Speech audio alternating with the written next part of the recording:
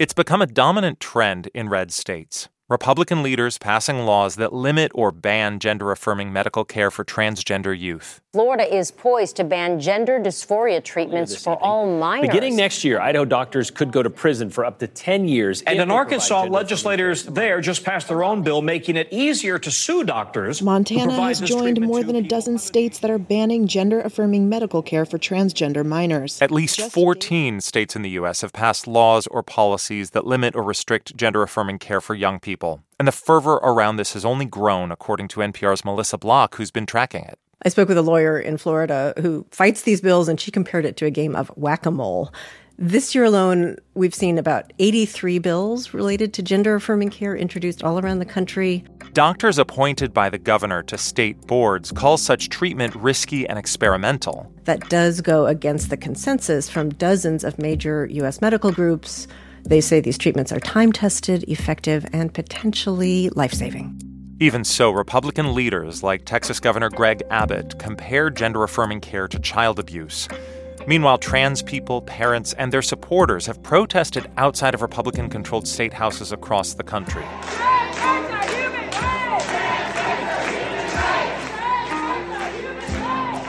Consider this.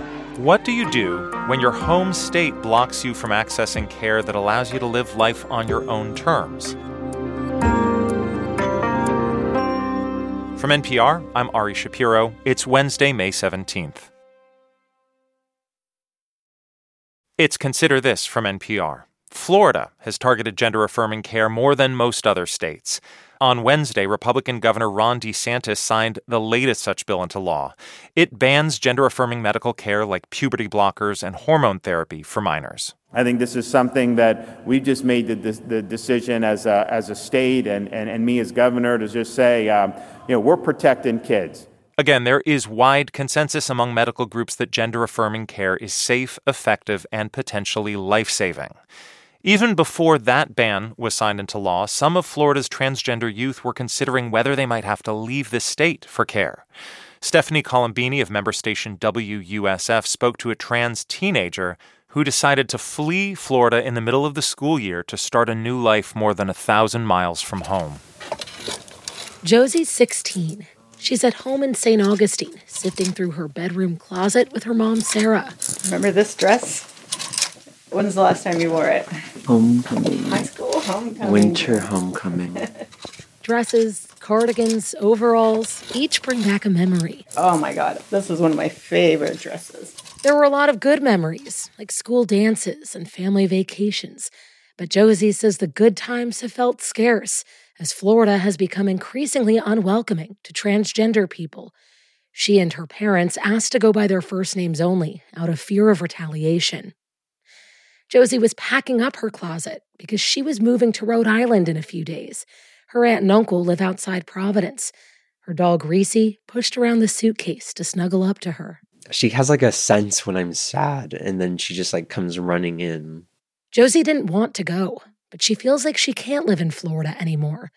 The state is one of more than a dozen that have passed bans on gender-affirming medical care for minors, and Josie didn't know if she'd lose access to the hormones she takes to help her body align with her identity.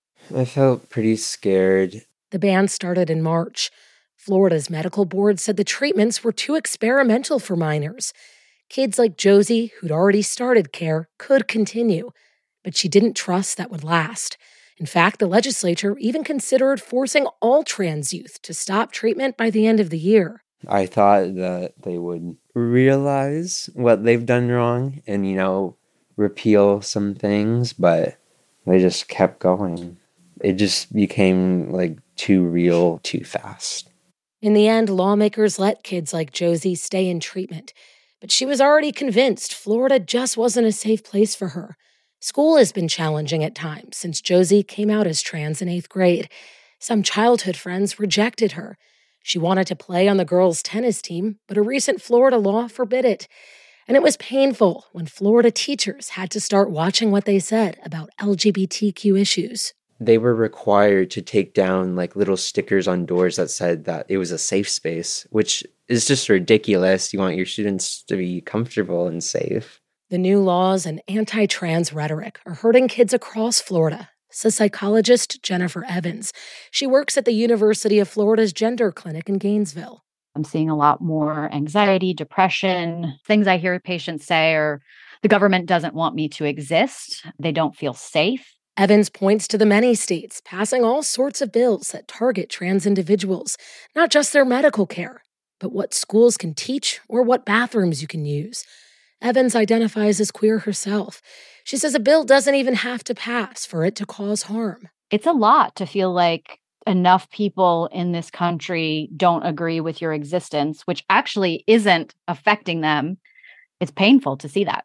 Evans says at her clinic, 4 families have already moved out of Florida, while another 10 plan to leave this year. Some older teens she treats are also planning to get out when they turn 18. But moving isn't easy. Josie's dad, Eric, says like many families, they had a lot at stake. Just financially, it's difficult to uproot what we've set up. They've owned their home in St. Augustine for a long time, and Eric recently started a new job. Josie's mom, Sarah, works at a private college with a benefit that allows Josie and her older sister to get reduced tuition at some colleges around the country. So her parents decided that, at least for now, Josie would go live with her aunt and uncle, and they would stay behind. Sarah says it was a devastating call to make. It was just terror in my heart. Like you could just feel that cold burst in my chest and going all throughout my body. Like, Josie's part of everything I do. Josie will finish her sophomore year up north. She says she'll miss her parents' hugs and her friends. Before she left, she had a going-away party. The teens played a dance video game. Sarah brought out Black Forest cake. What does it say on the bottom, Josie? It says, "We love you, Josie. Thank you." A few days after that party, Josie and her mom flew north to get Josie settled. Sarah said it was really hard to leave her daughter in Rhode Island. It was a mess. I cried the whole way to the airport. I just felt I was going the wrong way. She's still adjusting to life without Josie at home, but they talk every day. Josie says her aunt and uncle have been really great. Her new high school is a little smaller than her old one and in a more liberal area. So far, it's been pretty good. My first week, I had a streak of making at least one friend per day. Like in one day, I made 4. Josie loves that the school has pride flags in the halls and its own Gender and Sexuality Alliance Club. It was just such like a shock to me. Like not a bad shock, but like just shocked that this is how schools can be. It's just that Florida's choosing not to be like that. We reached out to Governor Ron DeSantis' office several times to respond to families' concerns, but haven't heard back.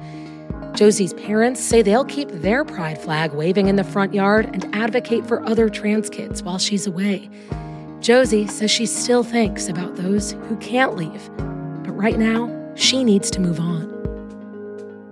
Stephanie Columbini of member station WUSF in Tampa. This story came from NPR's partnership with WUSF and KFF Health News. While the majority of laws banning gender-affirming care focus on trans youth, limitations for adults frequently follow. Republicans in Florida are considering such regulations right now, and recent college graduate Caleb Hobson Garcia could be affected by them. I only ever felt connection to the idea of being a boy. Hobson Garcia started hormone therapy at 14. Now, he's 21, so he won't be affected by Florida's laws geared towards children. But several Republican states are pushing for limits on care for adults, too. The law that now bans gender-affirming care for youth in Florida also makes it harder for Hobson Garcia, an adult, to receive care. Now, a doctor must provide treatment in person. Before, nurse practitioners and physician assistants could do it. And under the new law, state health insurance plans and Medicaid can't cover the cost of coverage. Hobson Garcia injects himself with testosterone every 2 weeks. Without insurance, he estimates a monthly supply would cost him up to $160.